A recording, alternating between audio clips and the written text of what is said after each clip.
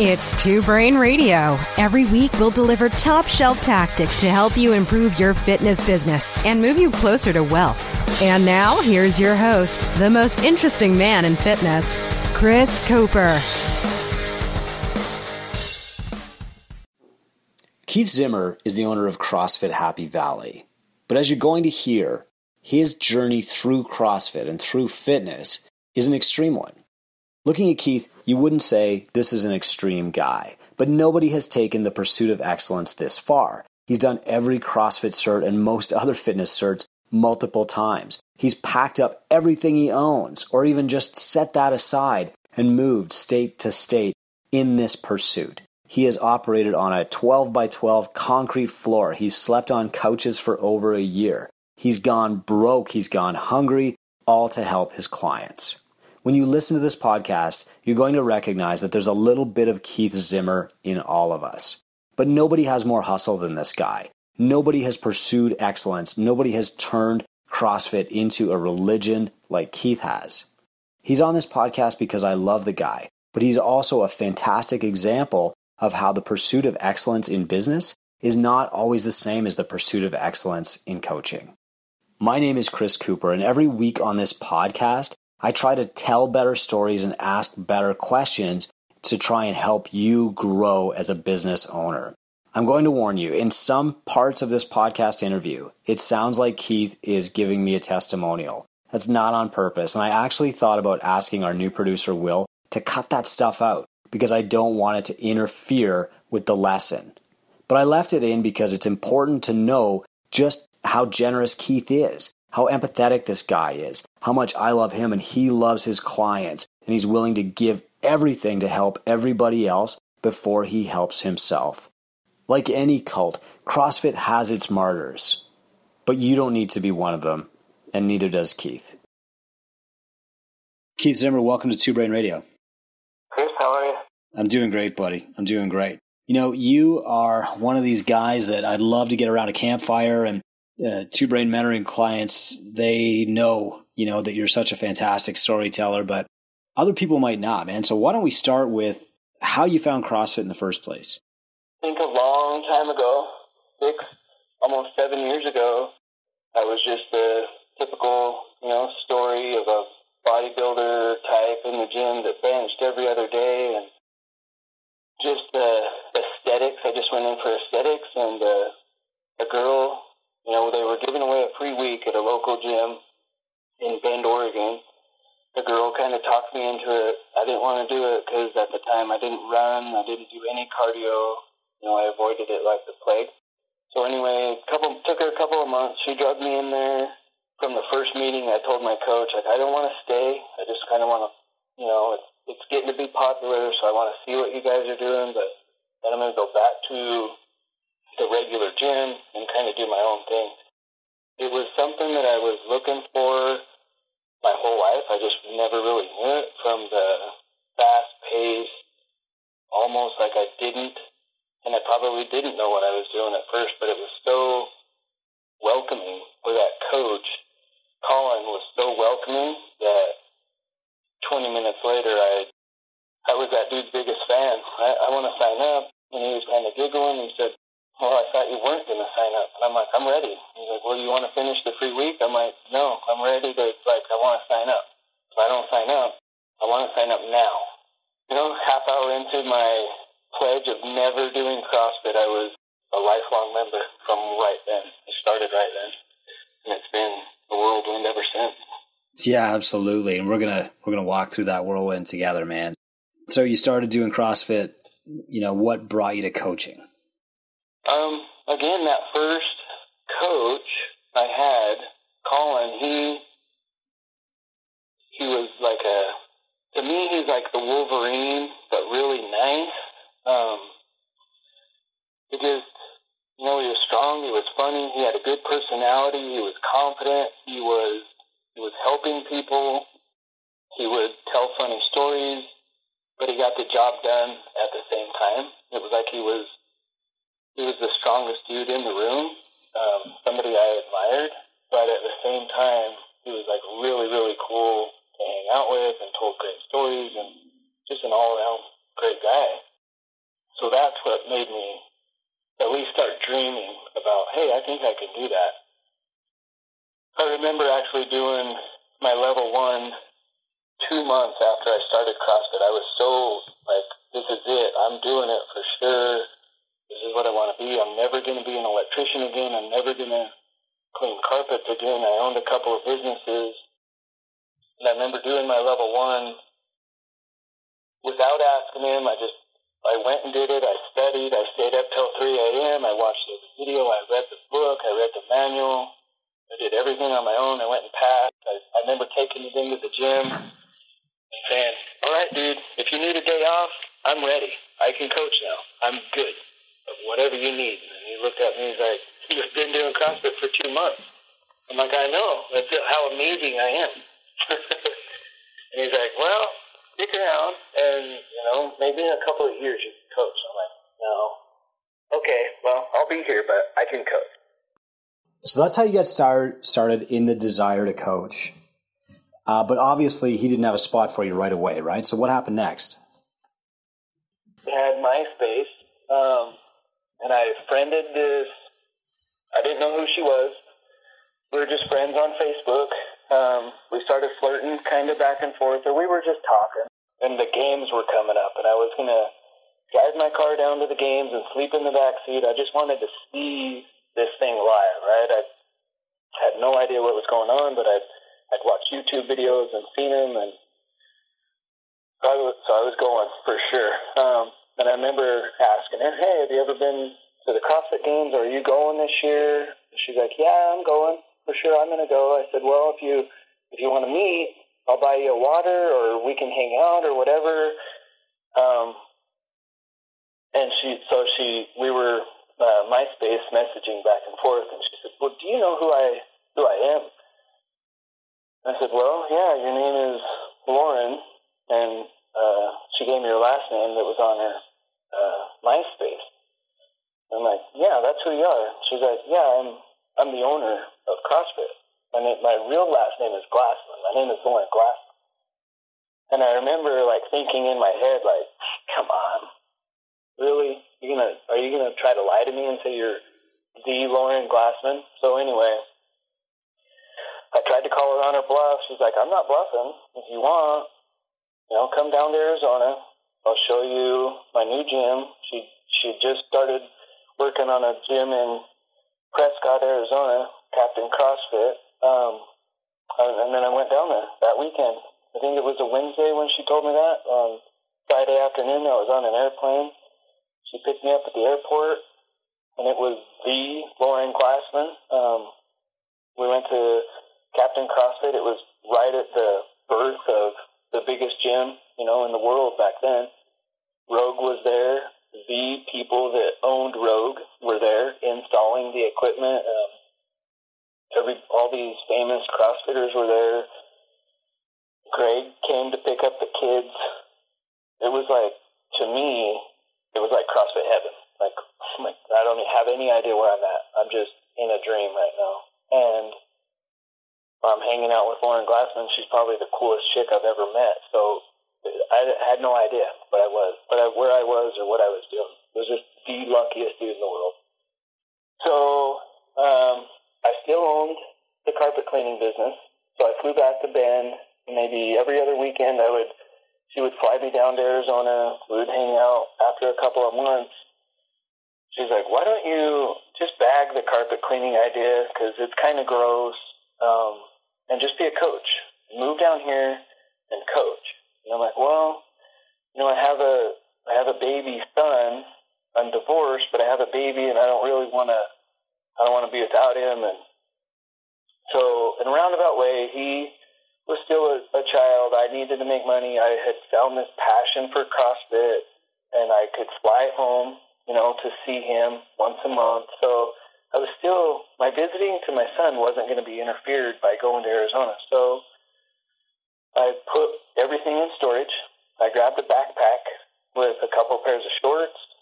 It was pre-Reebok, so I probably had some kind of funky shoe on and a couple of T-shirts, and took off to Arizona. I'd never coached before. I just knew that was that is what I was going to do, for sure. Moved in with Lauren, and nobody at the gym, nobody at Captain CrossFit really wanted to do the foundation program. So all these new people, we were the only gym in Prescott. So it was like the wild, wild west, right? We were the only gig in town. So there was 100 people coming in all the time. I've done foundation classes with 42 people in one class trying to teach 42 people how to squat. And I'm just learning how to coach. And I'm kind of looking at Lauren for help, and her and the other staff members are kind of giggling at me, and I'm like, help me. Not asking, but not begging outright for help, but just in the middle of it, man. And that's how I started. And I've heard my coach before Colin say, like, when I first started, I had no idea what I was doing. I just knew that I had a passion that I wanted to show everybody else. And that's all that kept ringing in my head. Like, I was at Disneyland every single day. I got to go to the biggest gym for my job. I was hanging out with the coolest girlfriend I've ever had. I mean, you can talk to Lauren Glassman about CrossFit and nutrition and everything nerdy about CrossFit for months. And we're still friends, and I'm still not to the bottom of it, right? It's just never ending. And that lasted a couple of years. So I was down there for a while. And then my son started getting older, started playing soccer, and we were going to move back up here together. And in the move, high stress, she was still going through trying to sell her portion of CrossFit back to Greg. So that was going on. And she's like, well, I got bad news. I can't move with you. I know you got your heart set on Portland, but, I can't move until everything's final. And so I was upset, and I'm like, well, I don't want to stay. I don't want to be away anymore. I want to go to Portland. I'm ready to go. I'd started looking for little warehouses, and she was, she had helped me look in the area, and I'm in that area now. 6 years later, I'm where me and Lauren decided to be 6 years ago. And I remember back then telling her, no, that's a dumpy part of town. We don't want to be there. We want to be here, which is, I wanted to be 2 miles away from where we're at right now, but she was correct, right? She's like, no, you need to be in this industrial area. You can rent these warehouses. I love your enthusiasm, but you don't really have any idea of what's going on. Just listen to me. We should rent a warehouse in this area. And I remember telling her, no, we're not doing that. Anyway, that's where I'm at today. So she said, well, I can't move to Portland.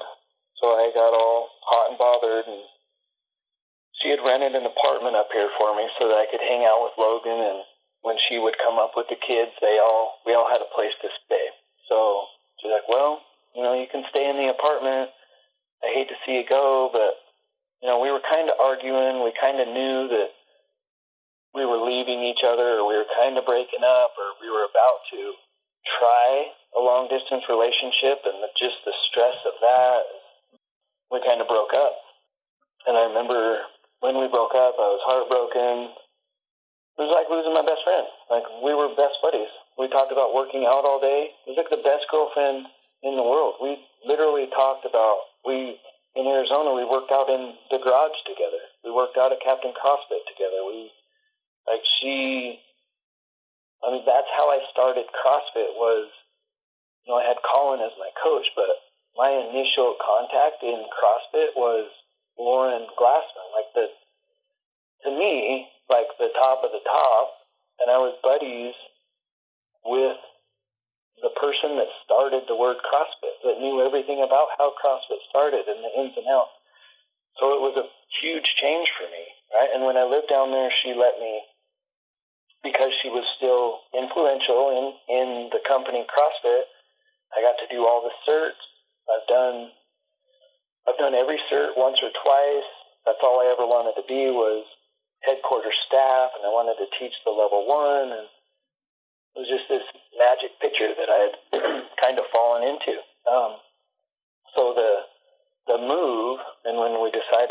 weren't going to be able to be in a constant day-to-day relationship, that I was going to be in Portland and she was going to be in Arizona.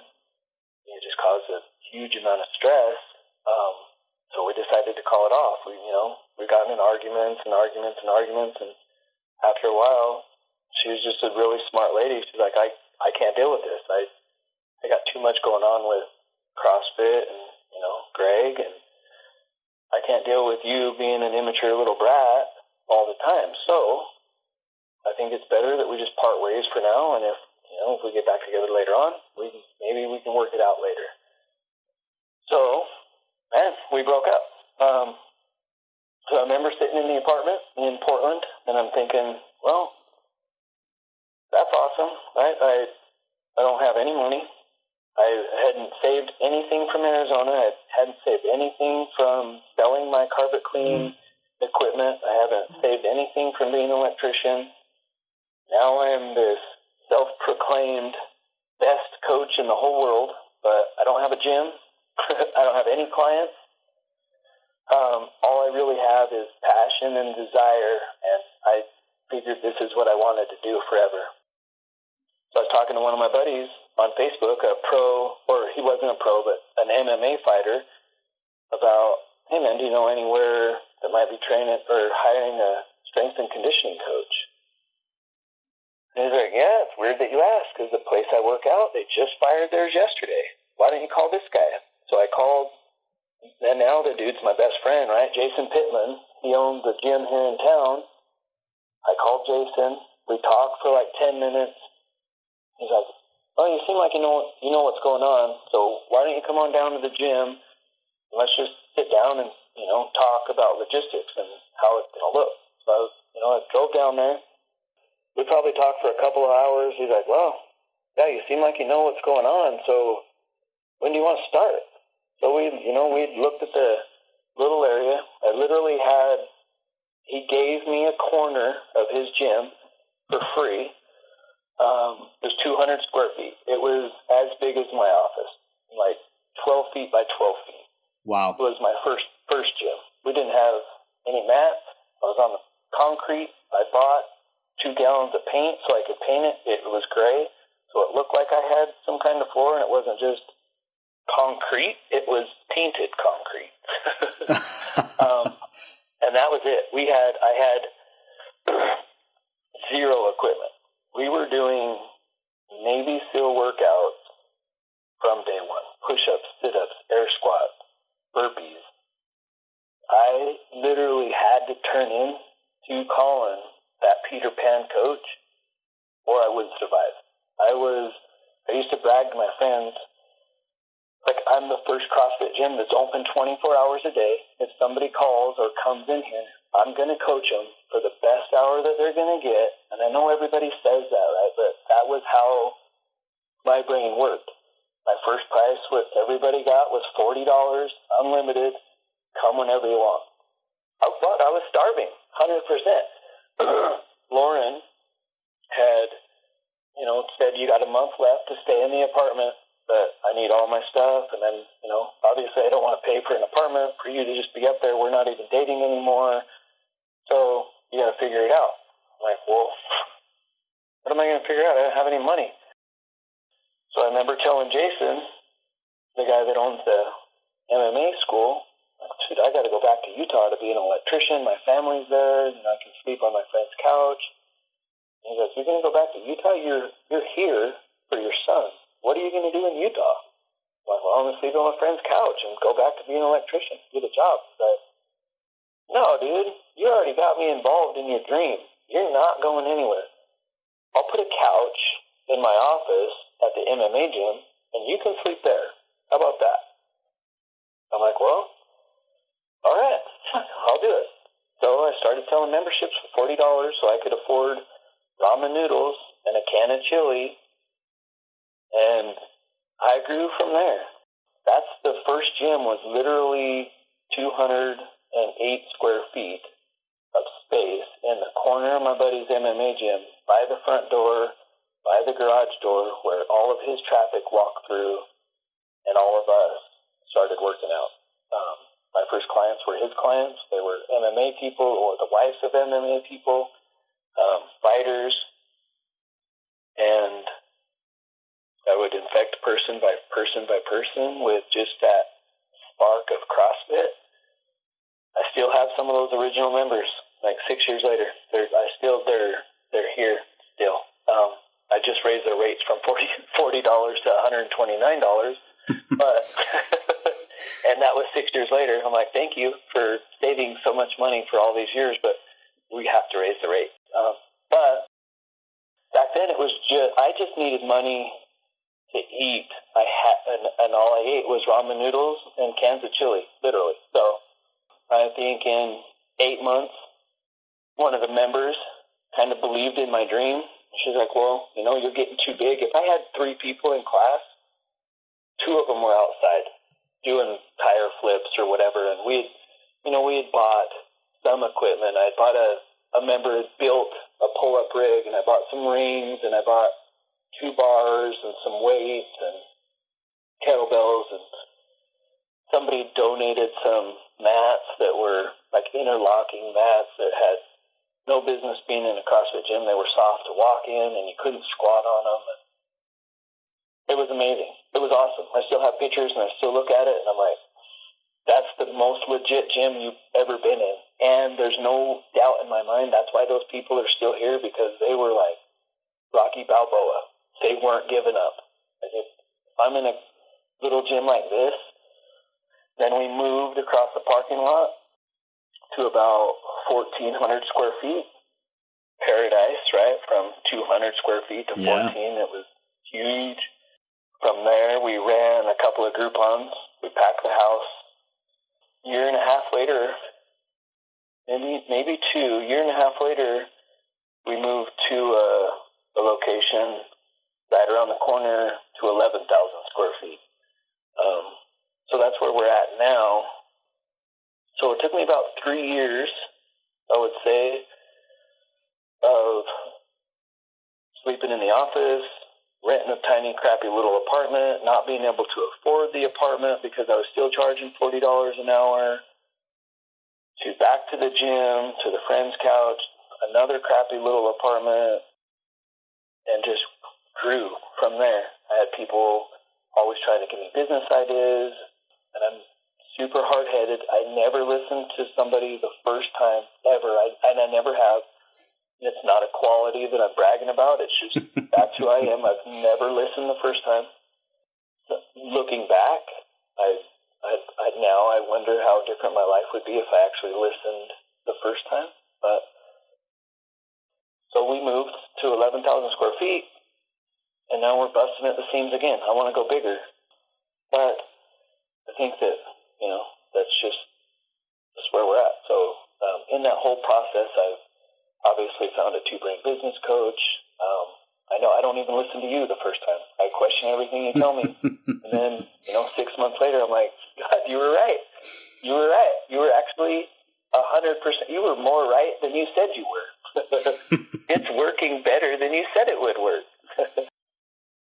So, I always try to, when I think about, who is the most influential person to me? Who changed my life the most? Who do I owe the credit to? Who did this?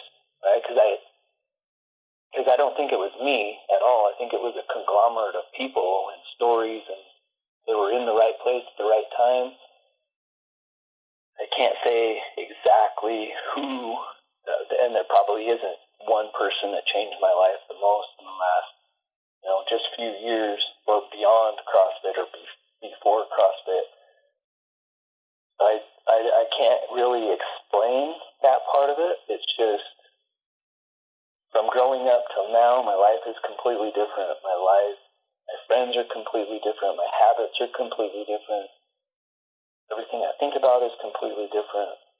Yeah, that's all I should say, really. It's just, okay. It is like night and day from where I started, and not being able to pay attention to what was going on because I was so stressed about money. I had no idea what my next step was. I had no idea what I was going to do.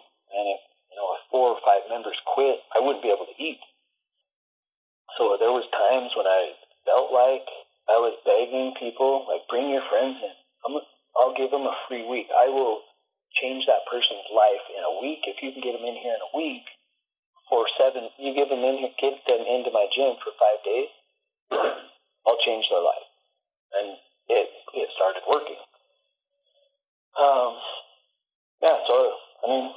That's it in a nutshell. And that's where we're at today. Anyway, we're at like 11,000 square feet. We're still growing. Last month, we ran a challenge. We started with 31 people. We ended with 37. So somewhere in there, in that challenge, the people that were in the challenge invited 7 of their friends in. So we finished higher than when we started. I have an amazing business coach that I don't listen to the first time. This is probably the first public apology and the only apology you'll ever get, because you know I love you, but that's who I am. But so we're doing great, I think. You're doing amazing, brother. So let's rewind a little bit here. Other than you, I think Greg is the only other person I've heard give Lauren credit for really getting CrossFit going. Yeah. What's something that you learned from Lauren that every affiliate owner should hear? That it's never, ever, ever, ever about the affiliate owner. It's always about nurturing the client. I remember asking her one time, I asked her for money. I said, hey, I need some money for marketing. Can you help me? I'll pay you back, whatever it takes. This is how much money I think it will take. And I probably added in $100 so I could buy some more ramen noodles. But and she has been. I think Lauren is probably, and I said it that I can't give credit to one person to changing my life the most, because there's been a lot of people and through my childhood and up till now, but she changed a lot of things. But just that basic thing that it's not about you, it's about them. And so when I asked her for money for marketing, she's like, I think you're kind of missing the point, is that so far in CrossFit, not a lot of people market with money. I think now it's changing, but I think back then she hit the nail on the head for me, and it made me start thinking differently, that if I can give them exactly what they want, and that's why I started a business. I really want to help people. But in that whole scenario, they also want to help you. Because if you're genuine and you really want to help people, they're just going to naturally help you. And they're getting fit, they're bringing their friends in. Like, they're your friends now. And that's what Lauren taught me, was you don't need to market. You don't need to, you don't need to, I don't think marketing is tricking people, but you don't need to trick people. You just need to be you, and they will come to you. And your clients will be unique to you. And the people that leave, that's great. They just don't fit your personality. You don't need to chase them down. You don't need to promise them the world. They just didn't fit your personality. So just give people what they want and stop thinking about yourself. Okay. Changed my life, 100%. There's a lot of things. I mean, I can't say that there's one thing that Lauren did to change my life. It's still today. She still calls. We still talk. We go to lunch. We went to the UFC fight. But Lauren is still, to this day, changing my life. And it's things that she's been telling me for years, and I have like, that's what you meant. And she looks at me like, you weren't paying attention? I've been trying to show you that for like 5 years. I'm like, well, yeah, I heard you, but I didn't really know if it would work or not. But it does. So, again, that's just who I am. But I think that looking back, that's probably it. Is this gym isn't really me anymore. It's them. It's my clients. It's their families. It's their friends. They bring people in for visits and drop-ins, and it's weird. The CrossFit's weird. It's not like a gym. It's like a group of friends that meet in different hours throughout the day, and then tons of them come at the same hour on Saturday, and they all high-five each other. Yeah, it's like a place where the whole family meets all week long, just random. All right. It's like Thanksgiving in one building all week long. So Keith, I mean, that's a beautiful mindset. But that's also caused you problems in the past, right? Like many other affiliate owners. So, and you were working at starvation levels in the beginning. You had to get those ramen noodles, and then you gradually improved your practice and improved your space. And for a lot of people, for years, their rate didn't go up. So eventually you got to this level where you're teaching, you're leading 100 people to a better life every single day, and you're still not, taking home a massive paycheck or anything. What was that scenario like for you a year ago? Before you, well, even after, right? I mean, we've been talking for a while, but I just didn't believe it. I thought for sure they would leave if I raised the rates. I mean, I did the price increase so that everybody paid the exact same price, and I made it fair for everybody. And I truly believe that it is fair for everybody. But when I did it, there were still people here paying $40 a month just because they were grandfathered in and they were here from day one, and I had probably told them, like, hey, your rates will never go up. I couldn't see 5 years into the future of what, and it's not 100% about what I'm going to need. Like, if I need to buy a rower, we can't pay $40 a month forever. Like, I'm going to help you, but with that, it has to be even. A year ago, like I was living in the office. I was in an 11,000 square foot gym with more equipment than any other gym in the Northwest. I had medium amount of members. Everybody was happy. I was the dude that took no paycheck, none. And I had talked. There was clients that would bring me food, or meal prep companies that I was trying to work with so I could eat. And I was still, from time to time, sleeping in my office, or I would, sell my car for money, or and then I would save some money, and then I would buy a car. I've missed my son's birthday because I couldn't afford to buy any presents, so I was ashamed of myself, so I just didn't go to his birthday.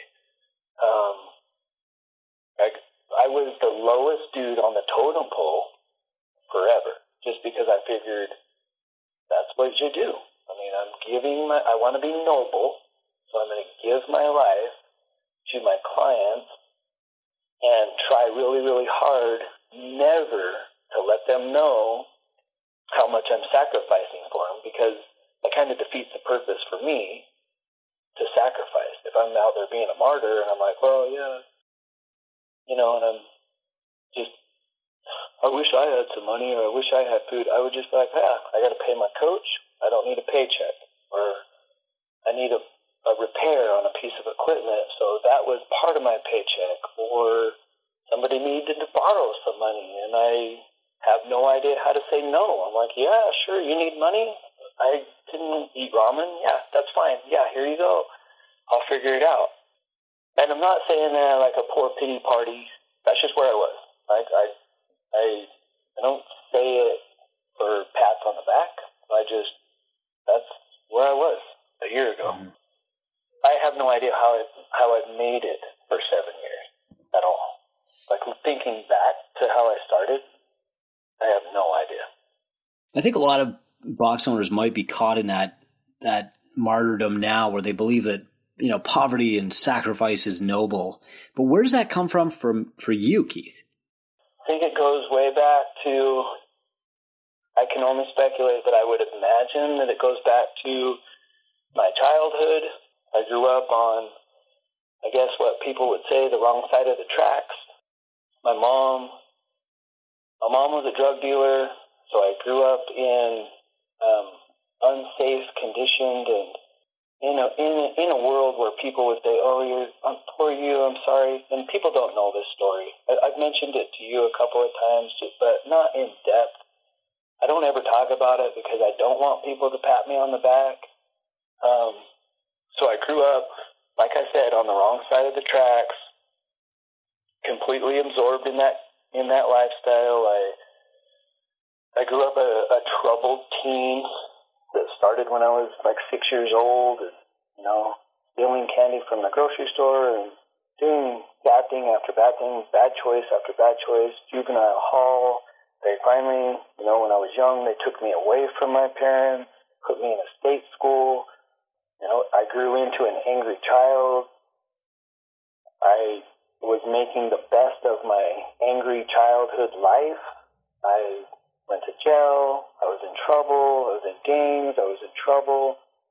But this whole time, I think it all kind of stemmed back from like that need to give to my mom. So my mom was, she was a young single mom, two boys that didn't necessarily listen, and I for sure didn't listen. And back then I wasn't nice about not listening. I would just not listen, and I was completely disobedient. My mom ruled with an iron hand, so I got spanked a lot. If my brother got acted out of line, I got spanked a lot. So I've always had a need, and I think it stems from my mother. I've always had a need to please other people. And whether that comes from needing to make my mom happy or the people around me happy, some kind of survival technique when you don't have a lot as a child, you don't know if you're going to eat or if your mom is going to feed you. A couple of days I'll call my grandma will feed me. I've always kind of been, the lowest dude on the totem pole. So I'm cool with it, right? I've done it since I was 4 or 5 or however old I was. But there was always that need to make other people happy for whatever reason it was.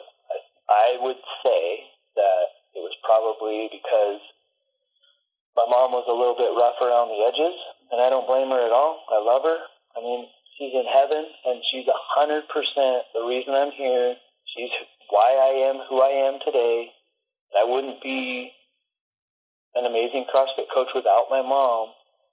But I think that when I always thought I was displeasing my mom, that I could never make her happy. If I could make her happy, she would quit drinking, or she would quit doing drugs. Or if I was better at whatever I was better at, she would pay attention to me and say, okay, everything's going to be normal. Everything's going to be great. I'm going to give you what you want. Or a father that has never in 42 years told me he's proud of me, ever. I'd show him my 11,000 square foot gym, and he doesn't know what he's looking at, that, I have materialistic, a big, huge gym, and not everybody has 11,000 square feet, Dad, and not everybody has 10 rowers and 10 bikes and 10 ski ergs and 55 barbells. I'm like, I'm good, Dad. And my own father says, you should, get a part-time job being a bartender so you can get some real friends. I'm like, are you kidding me? Really? Whatever. Okay, I love you, but I have friends. Like, these guys don't just come here because I'm only charging $40 an hour, whatever. But, so before I start crying, that's probably why. So did it take you a while to realize that these people weren't just coming because you were charging the $40 a month? What stopped you from raising rates all that time? I always thought that I've seen other gyms and they have high rates, and I thought, well, that's for a different class of people. I just want to appease everybody. Rich people can come here. People that can't afford CrossFit can come here. And I'd always joke with my friends, if I was a zillionaire, I would give CrossFit away, and I would open a gym and make it free. It defeats the whole idea now that I have today of actually what I'm doing. When I make a fair price for everybody, it gives them, my clients, a chance to show their appreciation, their love, their affection. But hey, I'm not actually coming here for $40, because when I raised rates, nobody left. We actually went up in membership. People started inviting their friends. It was insane. there was 4 initial people that left, but they were quickly replaced. Not them as people were replaced, but their spot on the gym floor was replaced by other members inviting their friends in. I think that's probably it. I mean, I don't, and sometimes, honestly, Chris, I don't know. 100%. Like, some of the stuff you tell me to do, sometimes I do it, and I think, this shit's not going to work. It's not going to work. I'm going to do it so that I can get on Two Brain Business Facebook page and say, that didn't work for me. Why didn't it work? But it's always worked. It's sometimes now I trust you so much that, and it's really, really hard for me to say I even trust anybody ever. Sometimes I just do what you say, and I don't even really know what I'm doing anymore. Like, I raise rates because you told me to. I didn't believe in it. I was just like, okay, well, I do think I'm a great coach, so I do think I'm probably worth that. I don't know if people will pay that. Right? And they did. Yep. And so that bridge of trust was built a little more solid for me. And then you tell me other things, privates and one-on-one on-ramp. I'm like, there's no way.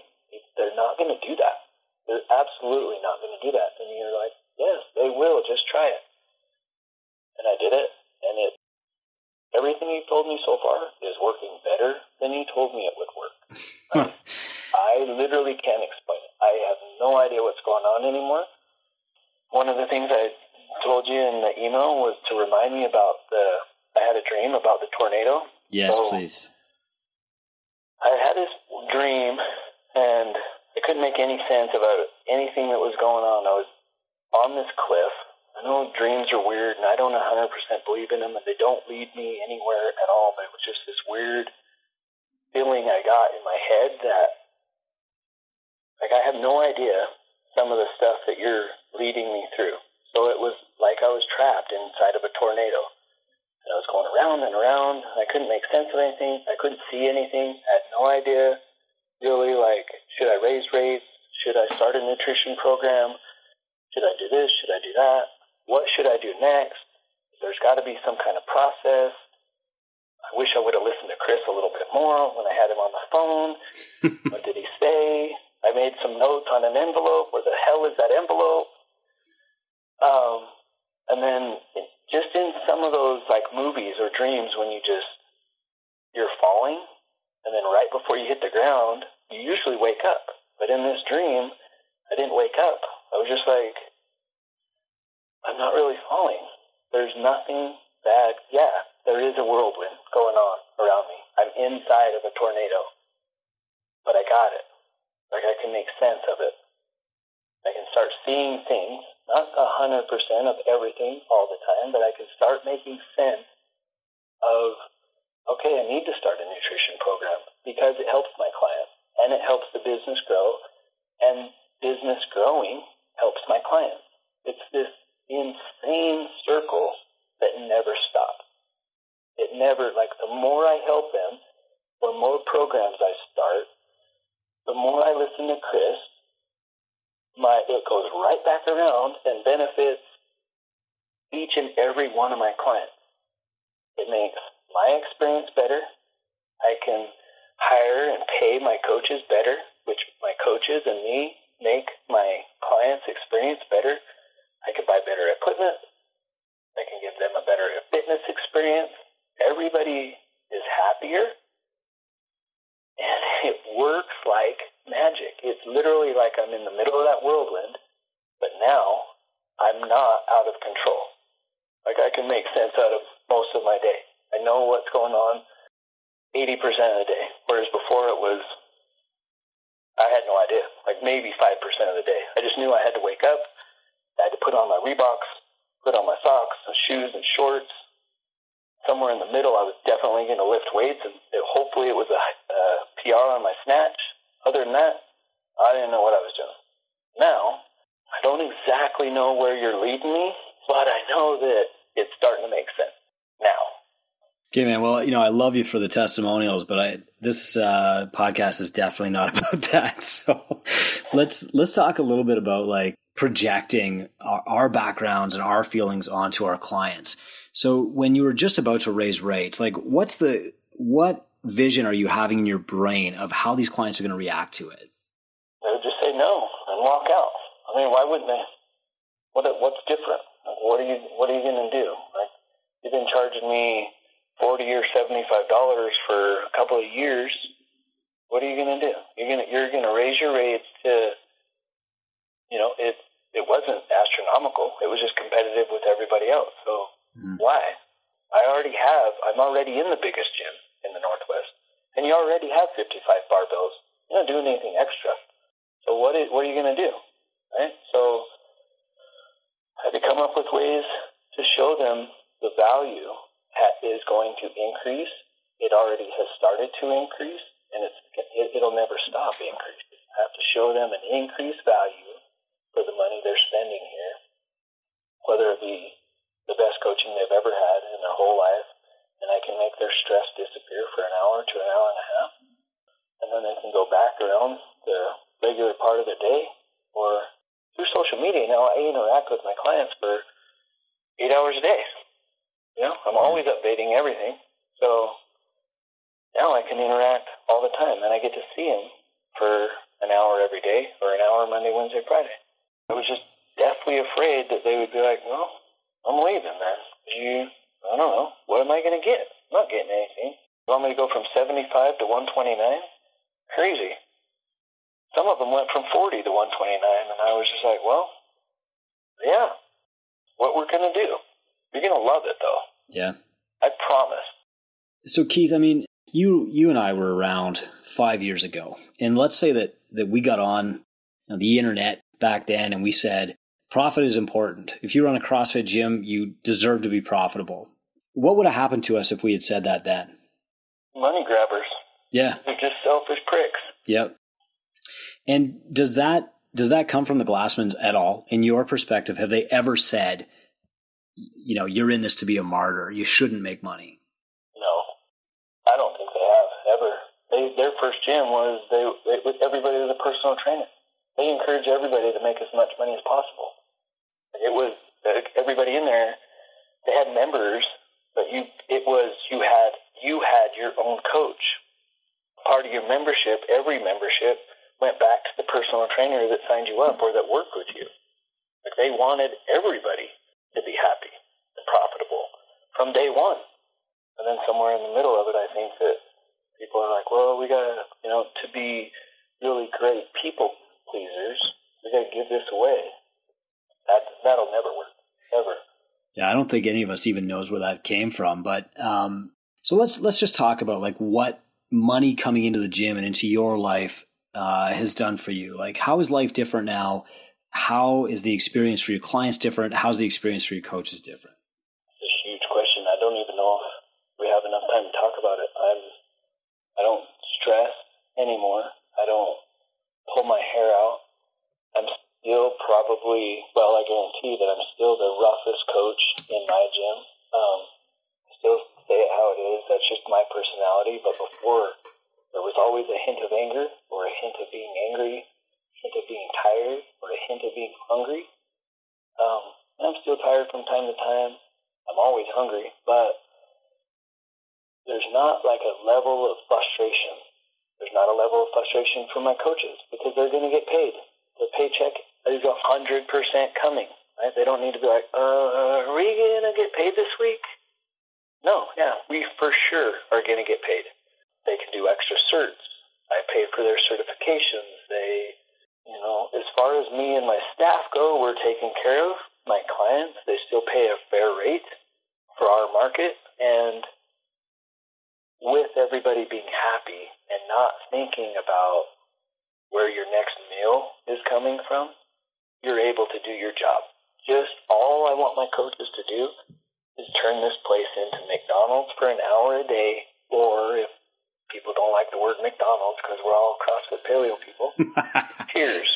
I tell my staff, I'm the oldest one here, so none of them have seen that sitcom Cheers. But when people walk in, Norm.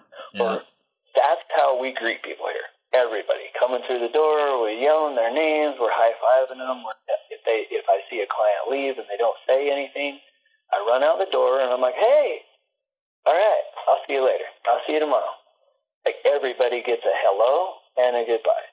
And that's just how it is. And it's honest, because it's not something, and my coaches, that's the kind of people they already are. And they don't have to stress anymore about, I wonder if Keith's going to be a dickhead today, or if he's mad, or I don't know. And I was back then. When I had nothing to eat, I was grumpy. I didn't know if we were going to be able to keep the lights on. I'm looking at happy people, and they're happy to be here working out, and their life is great, because I painted a picture that everything is awesome. But if you looked right behind the little tiny picture, we didn't have any money. I didn't know where I was going to sleep or eat. I didn't know if I wanted to continue to do it. And part of my head was like, I'm going to go do something else where I can actually make some money. Why would I continue to sleep on the couch? Why would I do this? It was always a 50-50 question. I don't think that it was ever possible, because every time I was like, fill out an application online, or I would start looking at how to sell real estate, I'm like, no, I don't want to do this. There's got to be a different answer. There has to be something else. I see people. I see other gyms. I see other websites. I see everything. Like, is everybody struggling like this? They close their office door for an hour just so they can squeeze their forehead in their hand, like, geez, just give me some release? It can't be, right? That's how I found you. Like, I don't know actually exactly how I found you, but when I read all that stuff and I started thinking, all right, well, maybe there's a process to make this dream that I've had a reality. Right? I just dreamed up this weird, chaotic gym that I was just going to start a gym. Everybody was going to pay $40. I was going to have 10,000 members. We were going to do privates one-on-one all day long, and I was going to have 50 coaches in here, the best coaches in the whole world, and nobody was going to pay $1, and everybody's going to get the best fitness ever, and everybody's going to be able to do what they want. But there's no money involved, ever. And then reality hit, and I'm like, well, something has to change. So I just started putting one foot in front of the other. I try. I know you might not believe me, but I do try to listen to you. It's working, but that was kind of the process of it. So, the last question, like, what should a CrossFit coach make? How much should you earn in a year? $100,000 at least. I don't think there's any roof. I don't think there's any roof at all. Millions. I think that you should make as much as you think you're capable of. And I don't think that there's any reason you shouldn't. At all. Ever. If you think, I want to make this much money, and you're not, then you need to hustle more. You need to figure out how to do it, because somebody else is. It's not a thing on Instagram. Like those coaches and those, CrossFit New England and CrossFit Invictus and all those other guys, they're not doing anything different. They're not doing there's no magic. Right? They don't have a golden goose. They're just following procedures that actually work, that if you find somebody that knows what they're doing, that have experimented, and they're a conglomerate of people and minds together that have done this way before us. They've practiced things, they've done them, they've studied them, they've researched them. So if you're a CrossFit coach, you should make exactly what you... Actually, let me rephrase this. If you're a CrossFit coach, you already are making exactly what you should be making. And if you want it to change, change it. And I know that it's super simple to say, but just from my own experience, there's a way to get it done. It might not happen tomorrow, and there's going to be struggles, and you're going to fall flat on your face. But if you fall flat on your face and you quit, you weren't meant to be a CrossFit coach anyway. So just try real estate or something. Do something. But so Keith, you and I have both been to the bottom. Do you think it's necessary for people to get to a point of desperation before they're going to make the changes that are necessary to eventually succeed? I think that they need to get to a point of their desperation. I think if I look at somebody's life and they're still living in an apartment, they're still driving a car, and they still have food, to me, that's not the bottom. But to them, it really might be the bottom, right? Mm-hmm. I can't say that you have to go hungry, that you have to live in your office, or you have to be able to do this, or that, or you have to be super poor, or you have to be on the complete verge of bankruptcy before you'll learn. No, I don't think that you have to do all of that, because I think that there's other really successful gyms and there's other really successful coaches that have learned to do it before any of that happens. I think there's an equal amount, if not more, coaches, because for some reason most people that give of themselves think that they should be the lowest person on that totem pole. I don't know why. I have no idea why. So I would say yes and no. I don't think that you have to. I think that a lot of people do, but I don't think that you necessarily have to reach the bottom before you figure everything out. Okay. Well, and I hope other people don't have to do what we did, make the mistakes that we made. But Keith, I know you got to go coach, man. Thanks so much for sharing your story and being so open with people. Yeah. Where can people reach you if they want to talk more? Keith, CrossFitHappyValley.com, and yeah, that's it. I mean, that's my gym and that's my email address, Keith@CrossFitHappyValley.com. Okay, well, I hope people do reach out to you, because you got so much more to share, man. We're going to have to do this again, hopefully in person.